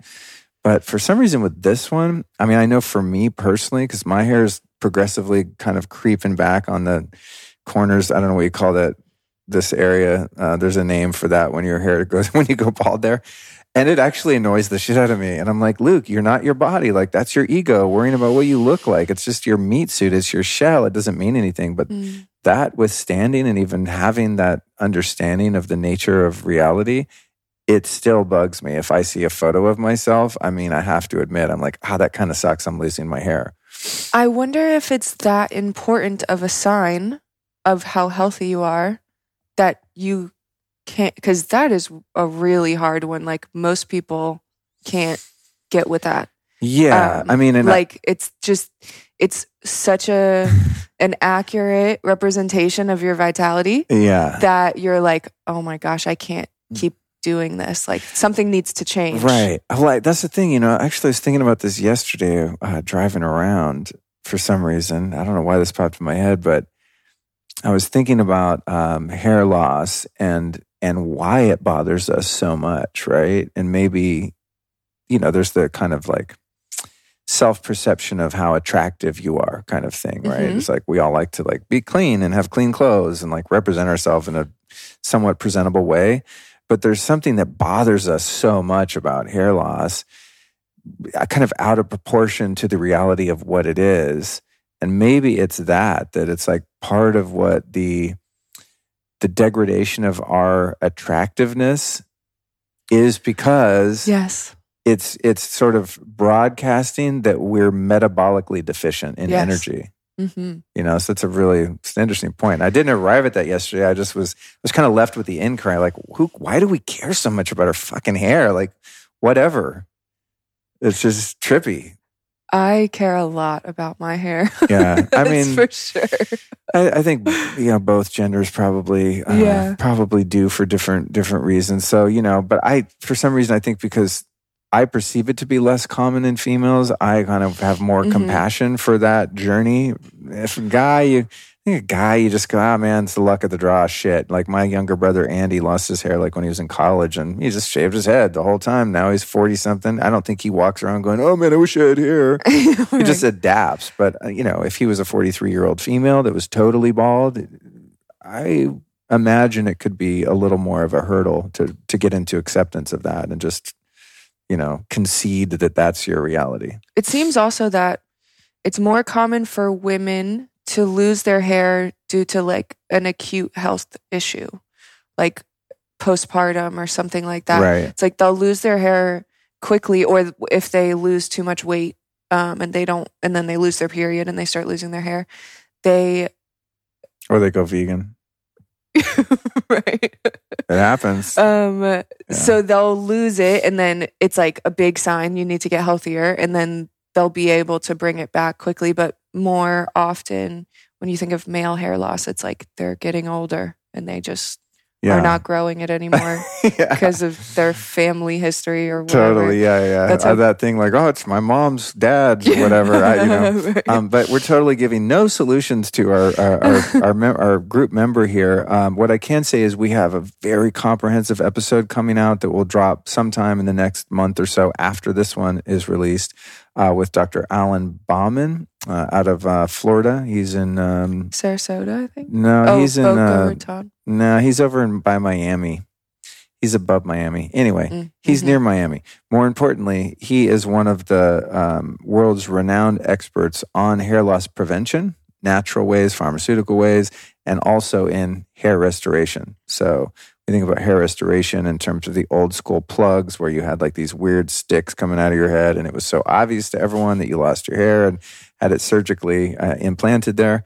But he does all the things. So that's going to be a really great resource for her and all of the listeners, and myself included. I mean, I was fascinated to learn there's different supplementation you can take. There's things topically you can put on your hair with the derma roller, what's it called? GHK peptide with copper in it, and you roll that, and you could put C60 on your head. I mean, there's all kinds of interesting things, red light, lasers. So there are things that work and help, and I think that episode is going to be like the mother load comprehensive data dump on this particular topic. So I'll just leave the answer to that one to someone who's more qualified to answer it. But if she hears of any hacks, let me know, because like I said, I'd like to bring this down a couple inches, toward the front here. Just give me a few more years. I'm 52. It's a little early. I'm not really willing to just let it all go, Jonathan asks, what are the best natural or holistic methods for cleaning ears for kiddos? That's a really good one and so important, because I believe that I have pretty significant hearing loss and tinnitus in my left ear from, because it wasn't, everyone thinks it's from like when I was playing in bands and stuff, but it's on the wrong ear. Mm-hmm. The noise was always coming from my right side, which is where the drummer would be, and the cymbals would be in my, right ear. And my hearing is impeccable in my right ear. I think at some point, and I'm pretty sure I knew when it was, I went in a hot spring and I got water in my ear, and I think it got infected, and that infection, damaged the inner ear. And so I think it's really important for us to be mindful about our inner ear hygiene. I'm not an expert on this topic, but I do have some experience with like how bad ear infections can jack you up, right? Yeah. So there's different points of view in terms of whether or not it's wise to shove a Q-tip in one's ear or even a little one's ear. I think more experts that I align with tend to think that it's not good to put something in there. So it depends on whether the question is talking about a buildup of wax or if they're talking about like disinfecting the ear. As far as getting the wax out, I have no idea how to do that safely without using a Q-tip. But as far as ear infections, which can be somewhat common with babies, as I understand, my go-to would be using ozone gas in a stethoscope. You literally like have an ozone generator, like what's my called? Simply O3? Is that what? Yeah. Mm-hmm.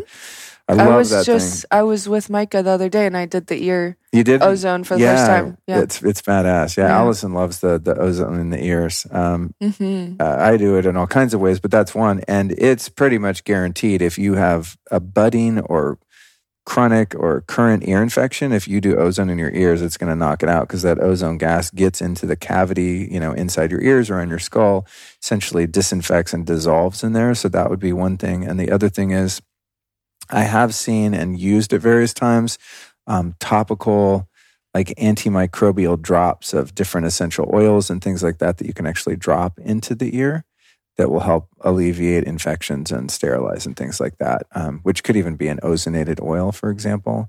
Mm-hmm. But there's at the health food stores, you'll see like a lot of kind of natural ear drops that I think would probably be safe and a good idea. I went through a lot of ear infections too. You did? Since I was born, yeah. Oh, and until I was like 20.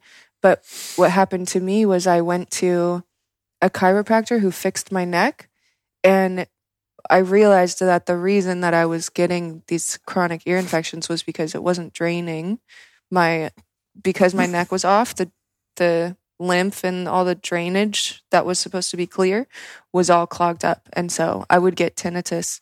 Like I couldn't even like take a test at college because I would be sitting there in the quiet room and it's like, whoa, oh man. Whoa.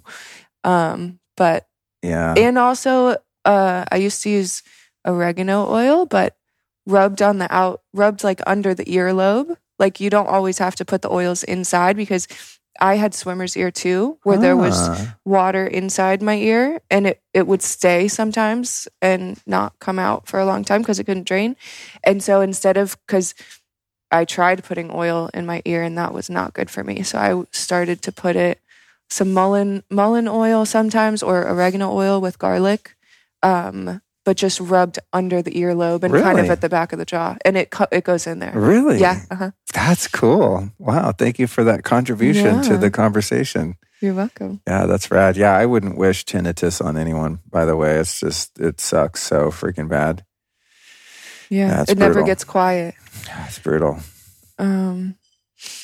Christine just received her Mitozen Methylene Blue.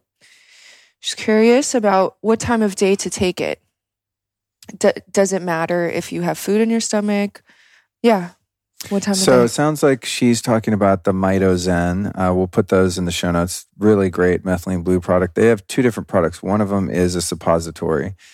And the theory behind that is great because you get sort of a sustained timed release over the course of 5 to 7 hours. However, I found with the suppositories, the dosage of those is a bit high for me to use on an ongoing basis. And I experienced some sort of, bladder, prostate irritation, kind of just like, something feels weird. So I kind of slowed my roll on that. Then they came out with what I think she's probably referring to is an oral version, which is like a tiny little 4-piece cube, kind of like a troche, but you actually swallow it and take it internally. And For me, the preferred time to take any version of melatonin would be, methylene blue. They also make melatonin, would be first thing in the morning on an empty stomach. Not with food and not at night, because I find methylene blue to be extremely energizing. And I've made the mistake of taking it like around dinner time because I felt a little lull and wanted to stay awake for a bit. And then I'm laying there at 2 a.m, like, my mitochondria are just on fire. For those listening, I've done a lot of shows where we dive into methylene blue for people that don't know what that is. And I'm sure that very soon I'll be a show dedicated to that with an expert on the topic specifically. But methylene blue is so fascinating, multifaceted, so useful for so many different applications. I'm a huge fan of that particular molecule. I would say, aside from just natural supplements, fat-soluble vitamins and just stuff that you can get from food or things that are derived from food, as far as the synthetic realm goes, methylene blue would be my number one for sure. I take it quite often. I heard it was the first pharmaceutical ever. It was. Yeah, it was. I think it was invented in 1885, and it was the first patented pharmaceutical drug. And it's just useful for so many things. I mean, it's a really potent antiviral, antimicrobial. So if it's done through an IV, for example, and especially combined with red light, it's extremely potent and useful. It's something that's censored and shunned quite a bit by the medical establishment because, in contrast to pharmaceutical drugs that could be used for similar applications, it's exceedingly inexpensive because it's off patent. And so there's a lot of misinformation about it and a lot of fake news and propaganda around its safety profile, which is quite robust based on factual history of use. But that said, I wouldn't recommend taking methylene blue from any old company because a lot of it on the market is potentially tainted with mold, yeast, heavy metals. If it's made in a vat somewhere in a sweatshop in China, probably not the best methylene blue. So you want high grade pharmaceutical methylene blue that's going to be free of any contaminants. And I know for a fact that the Mitozen products fit under that classification. They're very safe. But yeah, empty stomach, lots of water. If you can get in front of some red light once it's in your bloodstream, super powerful. That's kind of my protocol. Early morning, I take some methylene blue, go in the sauna space, red light sauna, get blasted. If you don't have a red light device of some kind, getting bright sunshine with methylene blue in your body is also really powerful. That leads us into the next question from Marla. Can anyone recommend a good red light therapy pad that they like? Like the heating pad size. We talked about FlexBeam. Yeah, I think FlexBeam would probably be my go-to for something that is small and portable that you can put directly on your body and do spot treatments, right? If you have a sore knee or shoulder, whatever it is, sore back, you can put that red light directly on your skin. And the advantage with that, in addition to the portability, is the fact that you're going to get a much deeper penetration from having the panels of red light directly touching your skin, which is more difficult to do with a Juve panel or something where you're standing in front of it and it's a few inches away. You'd have to press the part of your body you want to treat onto it. And then, you can't do anything else while you're doing that. Whereas with the FlexBeam, you can sit there and watch TV. You can take it in your car, airplane. It's extremely portable. Battery lasts for quite a while, and it's a pretty potent delivery and wattage of red light that's going to have a meaningful impact. I even wear it when I'm doing dishes or doing laundry because it has the strap. Yeah, you wear it like a little belt. Mm-hmm. Look like an extra from Star Wars or something. This little battery pack red light thing on you. Uh-huh. Last question. Louise asks, are there any podcasts which focus on sleep? Oh my God, yeah. We'll put a bunch of them in the show notes because I've done dedicated shows I had early on. I think the first one was with Klaus Pummer is his name, and he's the CEO or American rep for Samina Beds, Samina Sleep System, which is the sleep system we have. And he's a great expert on sleep and especially mattresses. We also have one coming out soon with the CEO of Essentia, another incredible mattress company. Samina Sleep Systems is more of like a whole bed system. It's not really a mattress, so it's in its own classification. It's awesome. Not that attainable for many people in terms of the cost, but the Essentia mattresses, by the way, I'll just throw this in there, I think are the most practical and just legitimate mattresses that are organic and natural in the market. So I did those. I've also done some sleep shows with the old CEO from Oura Ring, the sleep tracking ring. Mm-hmm. So we've got that one to put in the show notes. And then I've done a couple with the folks from Chili Sleep about sleep temperature and things like that. So we'll put all those prior episodes in the show notes, and I'll offer some quick and practical advice on sleep before we start for that person who asked the question. This is something I've been working on with a high degree of dedication for a number of years, because as I get older, I find that if I don't get adequate sleep, both quantity and quality, my life and performance really suffer. I mean, it's just a non-negotiable. It's something that's really important to me. What's helped my sleep the most dramatically is building a practice of avoiding blue light at night by wearing my gilded by Luke Story glasses, or just having red or amber bulbs inside the house. But really, like, once the sun goes down, just no more blue light in the house, which is any bright white light. That's a very real science. Like, that's factual, that your melatonin production stops when you're exposed to screens and bright lights and blue lights and things like that. So the blue light mitigation. EMF is a huge disruptor of sleep, so I would highly recommend dealing with your EMF. If the best you can do is turning off your Wi-Fi router when you're sleeping, that's a good start. If you live anywhere near a cell tower, which to me would be anywhere within a half to whole mile, if you got one closer than a half mile, I would personally move. And if not, I would have my whole bedroom shielded with shielding paint by a building biologist. But the EMF is really important. Another thing that will disrupt your sleep with EMF is keeping your phone in your room. Even if your phone's on airplane, it's still pinging the towers. It's still producing a signal. Even, and I tested this recently and was shocked to find this out, even if your phone is turned all the way off, only the screen is off. Your phone is still on. Your phone is still pinging. That's why if you use the Find My iPhone feature, when your phone is turned off somewhere, it still works because it's still connecting to the tower. So what I do with my cell phone is I turn it off and I put it inside a little Faraday bag, which is an EMF-proof bag, which also gives you the benefit of having privacy. So if somebody's tracking you, they won't be able to track you if your phone's in a Faraday bag, because the GPS is disabled by doing that, essentially. So those are the things. And then I would say totally dark room, like pitch black. Like you can't see your hand in front of your face, black, the entire time you're sleeping. And then the other thing is regulating your temperature. I love the Doc Pro from Chili Sleep. I had their first one called the Chili Pad, the Cube, I think. And then I had the Uller. Burned them out from using them for years, every single night, all night in hot climates. And now I have the Doc Pro, which I love. I would say out of all the things that I just named, regulating the temperature in my sleep environment has been the number one most powerful thing to improve my sleep.